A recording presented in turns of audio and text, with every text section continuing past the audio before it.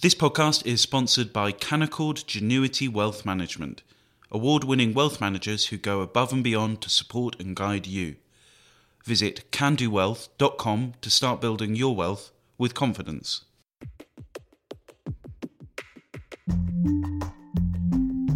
Hello and welcome to the Edition podcast from The Spectator. Every week we take a look at some of the most important and intriguing stories from the issue with the writers behind them. I'm William Moore, The Spectator's features editor. And I'm Laura Prendergast, The Spectator's executive editor. This week, is Biden's approach to the war in Ukraine more calculating than it seems? Plus, how many of Ukraine's churches have been destroyed? And finally, 40 years on from the Falklands War, why are there still tensions over the islands? First up, in this week's cover piece, Matt Purple examines Biden's response to the situation in Ukraine, the good, the bad, and the gaffes. He joins us now with the founder of Political Human, Emma Bernal. Matt, in your cover piece this week, you argue that Biden's off-script remarks about Putin actually sum up the entire Biden approach to the Ukraine crisis. Could you explain for our listeners why you think that is? Yeah, well, first of all, I just think there isn't a Joe Biden without the tendency to gaffe. I mean, it's almost the most determinative thing about him. He's always going to say something that's going to undermine the company line or that's going to pull the rug out from under himself a little bit. And I don't even think that's that controversial a thing to say. He's admitted that as much himself. He said, I am a gaffe machine. And, power to him for being aware of his flaws on that. But yeah, I mean, it was a candid remark, and I don't think it was necessarily a very destructive remark per se. I mean, I have a difficult time imagining how this ends unless Putin is taken out from within. It just seemed like kind of a moment of honesty for him. But that being said, that honesty undermined what is, at least has been, a very cautious, very careful approach. I give him credit for that. I mean, he's been very chary so far about the way that he's handled this. I think he's done, the conservative like me saying this, I think he's done a fairly good job. But then, of course, there's always that tendency to just crash down and to say something that can, disrupt the line. And I think that that sums up his approach pretty well. And Emma, one of the points that Matt makes in his piece is that despite the gaffes, Biden has nevertheless demonstrated what he calls a quality often lacking in foreign policy discourse, which is imagination. Would you agree with that? Yeah, I think the American approach to this has been surprisingly imaginative and open to trying things. The openness about intelligence, for example, which has really set the agenda in stopping Putin's narrative taking hold, I thought was extremely against what I'm sure a lot of people would have considered to be the foreign policy norm, and actually an imaginative and sensible approach to how this happened. I think it really does demonstrate a new approach that works better in the digital age that we hadn't seen in previous conflicts. But Matt, don't you think there's a case to be made that these slips from Biden could risk accidentally stumbling into a World War III situation with comments like that America would respond in kind if Russia used a chemical weapon in Ukraine? I mean, things like that. Does that not worry you that his approach may not be as in control as we might like? Not on that particular remark, because I think that most people are not going to hear that and think we're about to drop sarin gas all over Eastern Europe. I think that, that there's a sense that this is just Biden going off the cuff, and of course it's immediately corrected by his staff. I do take your point, though, in that I think that he could potentially say something that could be far more consequential, right? He could come out and have a gaffe that really does undermine the delicate diplomatic niceties that are so important to what is going on right now. I mean, it's a very fragile situation. He really could, turn the gun on his own foot and get us in a lot of trouble. I'm not sure that's happened yet. Like I was saying before, I don't think it's fair to say that single remark completely undermined his entire European trip. I thought it was a very, very good trip overall. But I do take your point. I mean, it can be a scary thing having a president who doesn't always think before he speaks, especially when the stakes could be nuclear as they are right now. And Emma, do we know much about what the American reaction to Biden's handling of all of this has been? I think the American reaction has been similar to the American reaction to most things, certainly since the withdrawal from Afghanistan. when Biden's rating started to crash. America is a very divided country, and there isn't one thing that's going to suddenly turn that around. I've been thinking a lot about this, the sense of gaffe from Biden and how we would have responded had it been Trump and why it's different now. And how I'd respond if it was Boris Johnson. For example, I was, very vocal about how his mistakes over Nazanin Zaghari-Ratcliffe when Foreign Secretary were really dramatically, importantly bad. I think the difference between Biden and Trump, and I'm not going to say his gaffes are better somehow because I'm some partisan, even though I blatantly am. But I do think the important difference, and I think Matt really makes this in his piece, is that the machinery is different under Biden. And that's what has mattered in terms of the leadership. What you've got underneath Biden is a bunch of people who have the experience and the capability to both do good foreign policy and deal with a gaffe-prone president. Whereas under Trump, the machinery was very different and was entirely about supporting Trump and not about helping him through his mistakes. And Matt, how much do you think the average American voter does care about foreign policy? And these poor poll ratings that Emma just mentioned, do you think they're related particularly to his approach towards Ukraine, or is it other issues in America, soaring inflation and so on? Yeah, I'm a big believer in kitchen table issues. I think that it's only when you're able to afford groceries at the store, it's only when you're able to pay off the credit card bill that you have, I hate to call it the luxury, but it is in some ways the luxury to worry about a place like Ukraine. And right now, Americans are actually fairly gung-ho. I mean, they want Russia to back out of Ukraine. We've seen that in the polling. There's that old streak of anti-Russian distrust that exists in America. We never trust the Russians. It's that, old Cold War sentimentality, I think. And that's very much applying here. But at the end of the day, I think what's notable is that this really hasn't helped Biden's approval ratings very much. And the reason for that is that, again, the price of a box of cornflakes is much higher than it used to be. And that is hitting people very directly. It's hitting them where it hurts. And Biden has been, I think, rather desperately trying to use one to try to obscure the other, calling it a Putin price hike at the gas pump, for example, to try to blame it all on Putin, as though people don't know that gas prices have been going up for about a year now. And that some of that is due to COVID, but some of that is also due to inflation. So, yeah, I mean, there's, I think, a cynical attempt to try to use one to cover the other, but it hasn't really helped him. And I think, it's kind of amazing how little this has moved the political needle in some ways. I think the Republicans are still, at least if current trends continue, going to pick up in the midterms big time this year because of inflation and other domestic matters. And Emma, towards the end of Matt's piece, he says that it's obviously hard to claim that Putin invaded Ukraine because Joe Biden is president, but equally, Putin clearly wasn't deterred by Biden. Do you think that's going to be politically difficult for Biden in the midterms?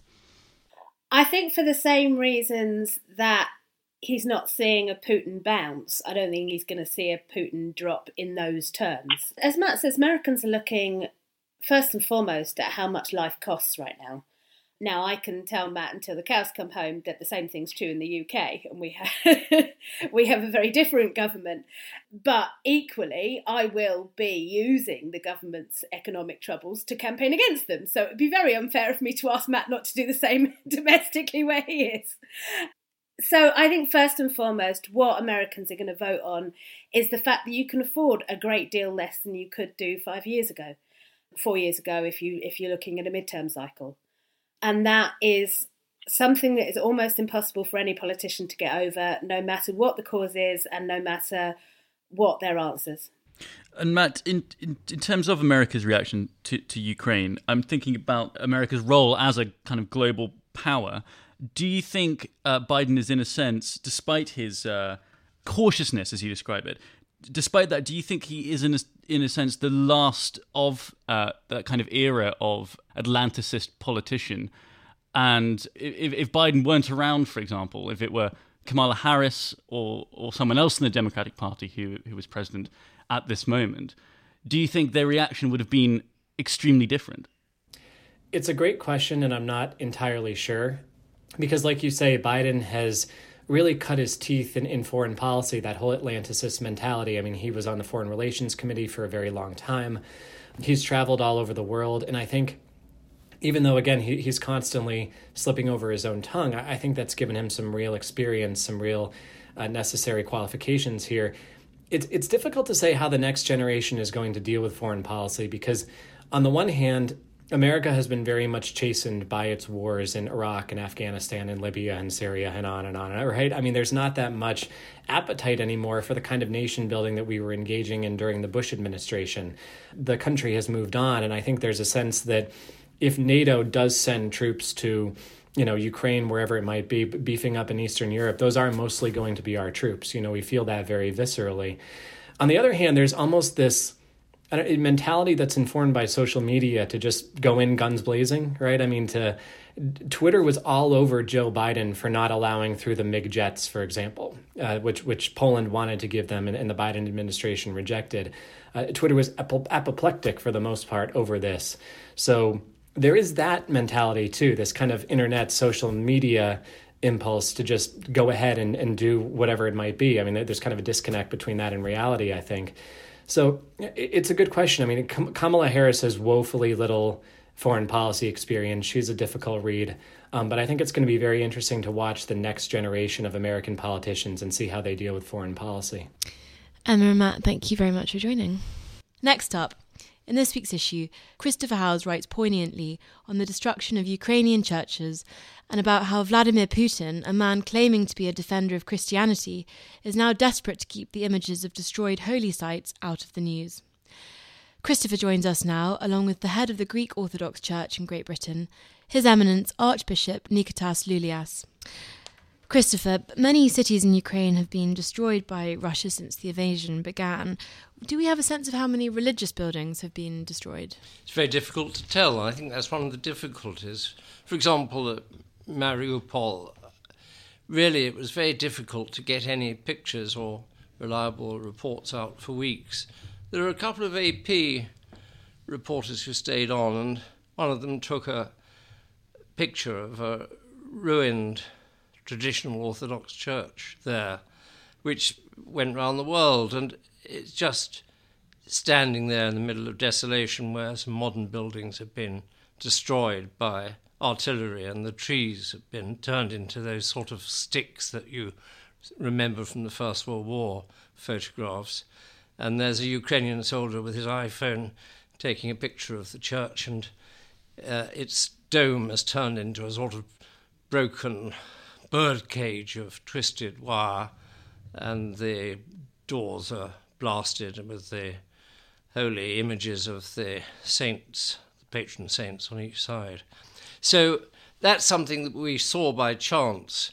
And I saw by chance actually something at Irpin as well, where, if you remember, there was an incident in March where a mother and her 2 children were killed by, I think it was probably mortar fire, something like that.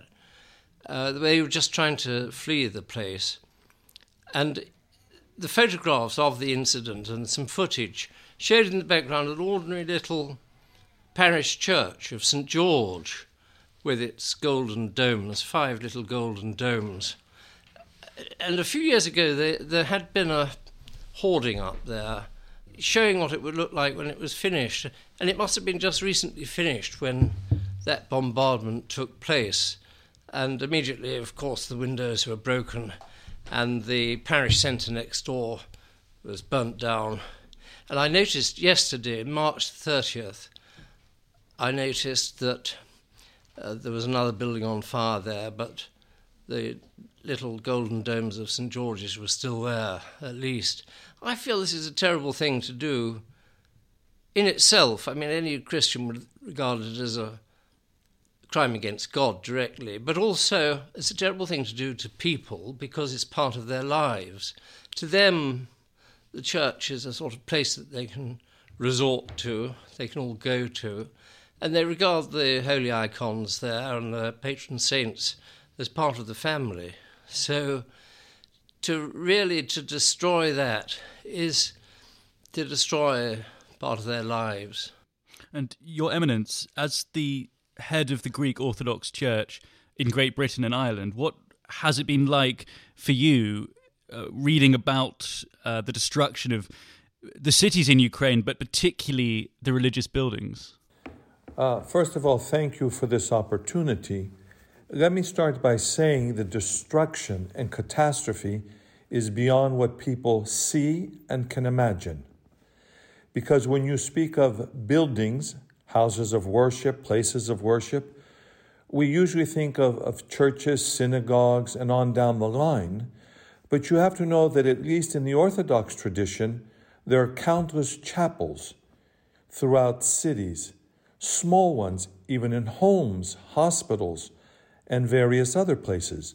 Those chapels which remain unknown to most people. Let us also remember the places and houses of worship that are not those with golden domes or some other sort of structure to be identified as a place of worship.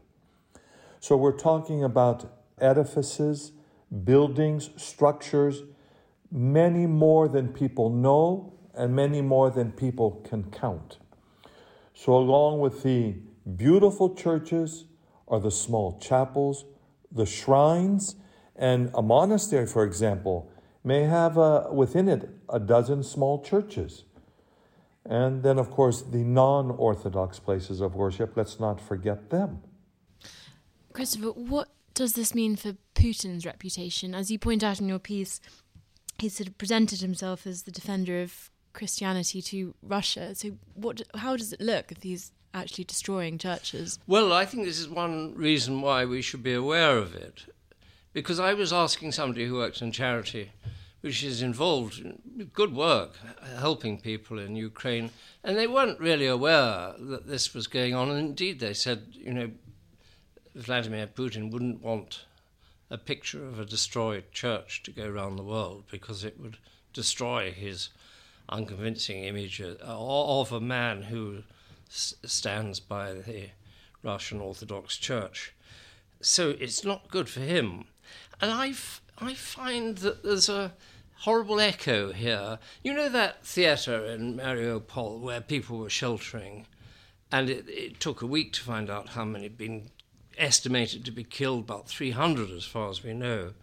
Well, that was built in 1960 in rather traditional style, but it was built on the site of the Church of St. Mary Magdalene, which had an old Orthodox church, had been there for a long time. But it was knocked down in the 1930s under the Soviet authorities. And this is a pattern that's appeared again and again in Ukraine, and it's something really that the Russian regime ought to live down. They shouldn't repeat it. And Your Eminence, Christopher mentioned there that Putin likes to position himself as a defender of the Orthodox Church. I wanted to get your thoughts about Patriarch Kirill of Moscow's endorsement of Putin's invasion. And it seems, at least here from a sort of Western perspective, that the Russian Orthodox Church is sticking by Putin as much as Putin is sticking by the Russian Orthodox Church. I wanted to get your views on that, if I may. Let me make a clear statement first, that the ecumenical patriarch and the patriarchate have been very outspoken against the invasion and any type of aggression. There is no expression of a just war in the Orthodox tradition. There is no understanding of this concept. I think it very sad that the Russian Orthodox Church has not come out with an official statement to say, stop, put down the arms, let's be scriptural. Let us take our swords and bend them into plowshares. Let us follow the words of Christ and the gospel. Let there be peace amongst you. For every problem, there is a solution. And the church should take the leadership and say, we will help find the solution because we're people of faith and belief and hope. And the church should guide Putin. The patriarch may choose to take the initial steps. I'm talking about the patriarch of Russia. The patriarch may choose to take the first steps, and I'm sure people will follow him. And we need to follow the proper leadership, which leads to world peace, not only for Orthodox, for non-Orthodox alike, because we as human beings do not have the right to take life. We're here to strengthen and support and give love and understanding and cooperation. And we do that together in unity and in solidarity. But to support efforts of invasion, war, not only in this case, but any case, is unacceptable. The Kiev Independent recently reported that more than 100 Ukrainian Orthodox communities have now formally abandoned their allegiance to Moscow. What's your view on this move? It seems to be rather significant, doesn't it? It is, and it just tells us that you suffer the consequences of your actions. People want positive and good leadership, especially in the church. We're here to teach and to lead people on a Christian path, one of virtue, one of discipline, one of love, goodness, and on down the line. And our leadership must be that. It must be individuals, people who not only preach Christ, but live Christ. Christopher, just to finish on, you say at the end of your piece that what is in peril now are not just churches and artworks, but other things. What else seems to be at risk? Well, there's quite a lot at risk, really. The example I had in mind was at Chernihiv, where an old archive of the Secret Service, of all people, was destroyed by Russian bombardment. This matters because it had in it records which were nowhere else of the Soviet oppression of Ukrainians in the 1930s and then the Nazi atrocities against people in that part of the world during the Second World War. And it seems to me that this is a witness to truth. I mean, it's a sort of dumb witness to truth until people read it. But if you destroy those old records, then you're not going to get them back again, and it undermines the whole civilization that we've been talking about, that it's not just a question of architecture, it's a question of places that people use in their culture to worship God and the cultural resources which underpin a whole civilization. And if there's one thing that we've learnt from this war, it's the richness of Ukrainian culture. Well, Christopher and Your Eminence, thank you very much for joining us. And finally, it's the 40-year anniversary of the war between the UK and Argentina over the Falklands. And in this week's Spectator, Robert Taylor writes about the impact that conflict still has on the territory. He joins us now, along with Marcelo G. Cohen, a native Argentinian and Professor of International Law of the Graduate Institute of International and Development Studies. Robert, this week marks the 40th anniversary of the invasion of the Falkland Islands. Why now, in the context of the invasion of Ukraine, is the conflict especially pertinent? Well, I think the people of the Falkland Islands feel a particular empathy with the people of Ukraine because it is exactly 40 years ago that the same thing happened to them, that they were invaded by a country, a different country, a foreign country, in the case of the Falklands just to the west, and their way of life was overturned for 2 months. It was a brief war because the invader was then beaten by the British forces who were sent down. But it was an extremely unpleasant time for the people of the Falklands. They suffered a lot in those 2 months. There was a horrible event in Goose Green, which is a small community to the south of the main East Falkland, where 100 men, women and children were shoved into a tiny community hall at gunpoint and kept there in intolerable conditions for an entire month. They had one toilet between them, not much drinking water. It was really awful, and then, of course, they were liberated. So this was a war that caused immense hardship, and the people I've spoken to who were children at the time down in the Falklands are still, I think, scarred by the events, and they remember it well, and the 40th anniversary, therefore, is particularly pertinent anyway, but given events in Ukraine, I think even more pertinent. Marcelo, in Robert's article, he says that the islands are still coveted in Argentina with one-eyed vision of history that is as warped as Putin's view of Ukraine. How would you respond to that? Do you think that that is a fair comparison? No, I think that the comparison of the Falklands-Malvinas War in 1982 with what is happening in Ukraine today is totally unjustified. It's an exaggeration. And I would even say that it is an offense to the Ukrainian people, because when you see the killings, the bombings, the destructions of cities, villages in Ukraine today, and you compare this with what happened in 1982 in the South Atlantic, this is a complete exaggeration. I consider that the use of force by Argentina, by the Argentinian dictatorship, was a breach of international law, irrespective of who is right and who is wrong on the sovereignty dispute. But, and I also understand, obviously, that no one would like to be involved in the middle of an armed conflict. And I'm not denying that the situation of the inhabitants of the islands during the time was difficult.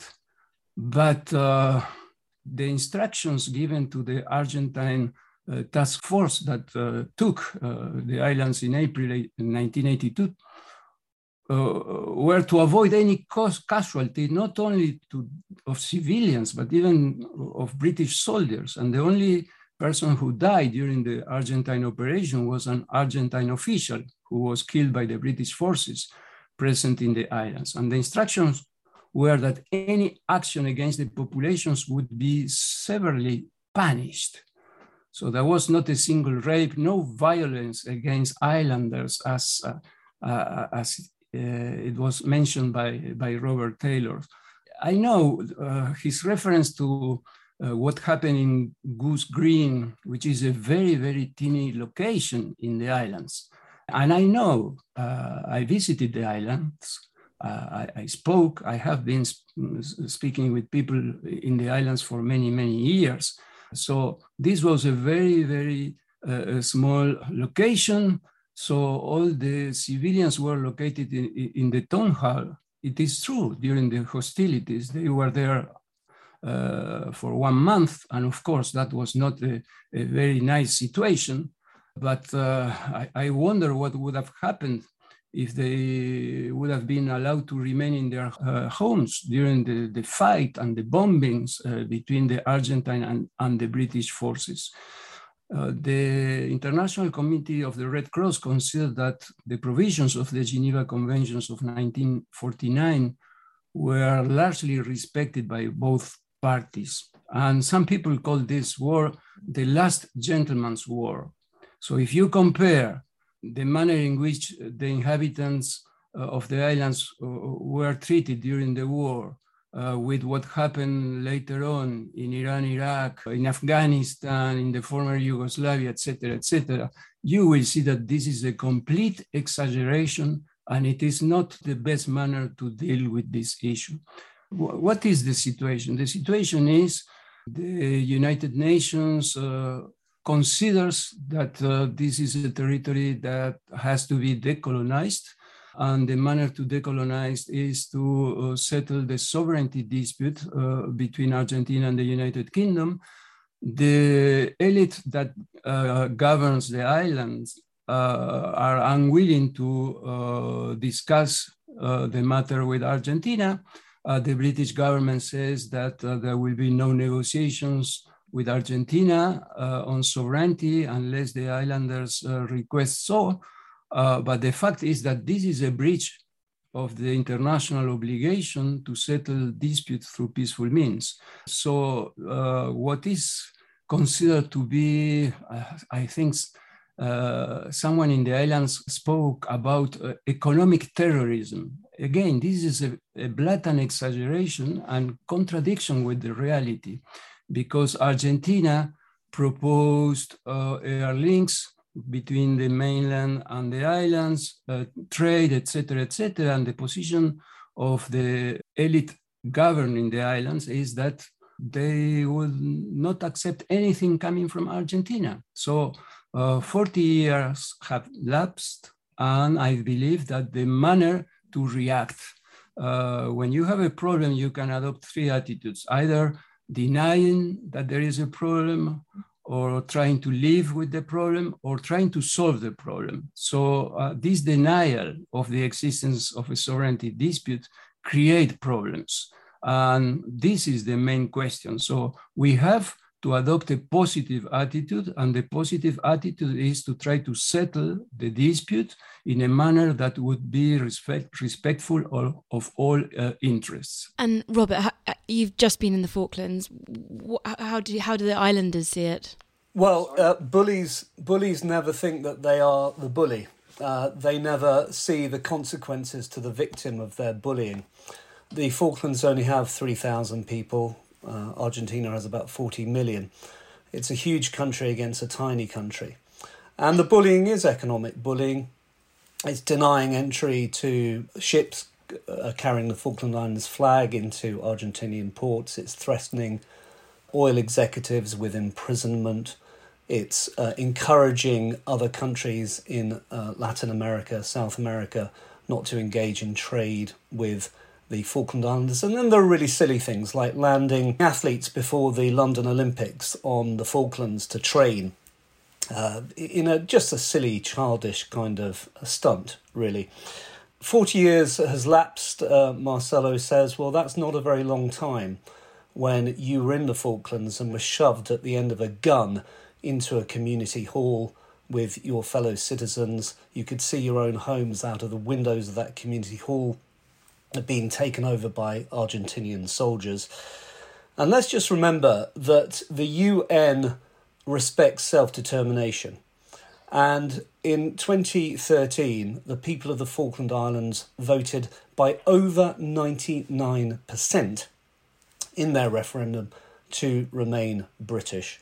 They're not going to change their minds anytime soon, as anyone who has been to the Falkland Islands will know.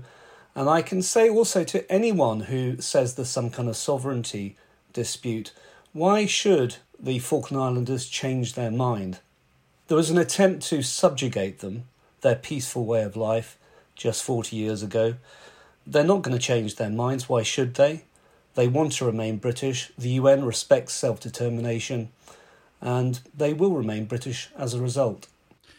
Marcelo, what's your view on Robert's point there about the 2013 referendum? Shouldn't that have resolved the issue?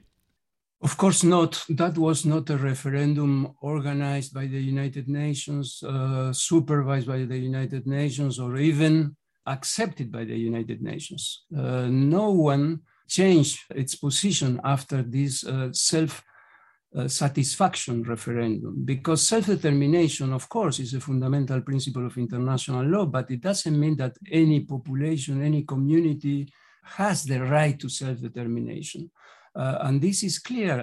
All General Assembly resolutions dealing with the Falklands, Malvinas, they have never employed the principle in order to be applicable to the islands. So there are many situations in the world in which you have a population within a given state, for instance, and it doesn't mean that if there is a referendum, the matter is settled. Is this the case with regard to Crimea, for instance? The Russians organized a referendum there. But does it mean that the population of Crimea has the right to self-determination? No. So the inhabitants of the islands have individual and collective rights, but they don't have the right to decide a sovereignty dispute between Argentina and the United Kingdom. That's the point. Who do you think should decide that? The dispute must be settled between Argentina and the United Kingdom, as it is requested by the General Assembly resolutions of the United Nations, taking into account the interest of the inhabitants, but it is not for the British citizens of the islands to decide a dispute between the UK and Argentina. It is as simple as that. Robert, do you want to respond to that? Well, I think it's the most extraordinary comparison I've ever heard, Marcelo, I have to say. You're comparing a referendum freely organised by the people of the Falkland Islands in 2013. They all turned out to vote. It was organised by them. It was their idea. Over 99% of them decided to stay British. I think there was something like 3 people in the entire island who decided not to. And you're comparing that to Crimea, where the Russians invaded and then carry out a referendum at the butt of a gun. I think it's an absurd comparison. You were saying earlier on, Marcelo, that my comparison of subjugation of the Falkland Islands by the Argentinians was an incorrect comparison with Ukraine. The point I was making, of course, was that a big bully subjugates a people. But your comparison of the referendum in Crimea to the Falkland Islands referendum is offensive and absurd. Well, Robert and Marcelo, I'm afraid we are out of time, but thank you very much, both of you, for joining us. And that's it for this week. If you enjoyed this episode, why not subscribe to The Spectator to read the articles we discussed on the podcast? And if you subscribe today, you'll also get a £20 Amazon gift voucher. Just go to spectator.co.uk/voucher. I'm William Moore. And I'm Laura Prendergast, and we do hope you'll join us again next week.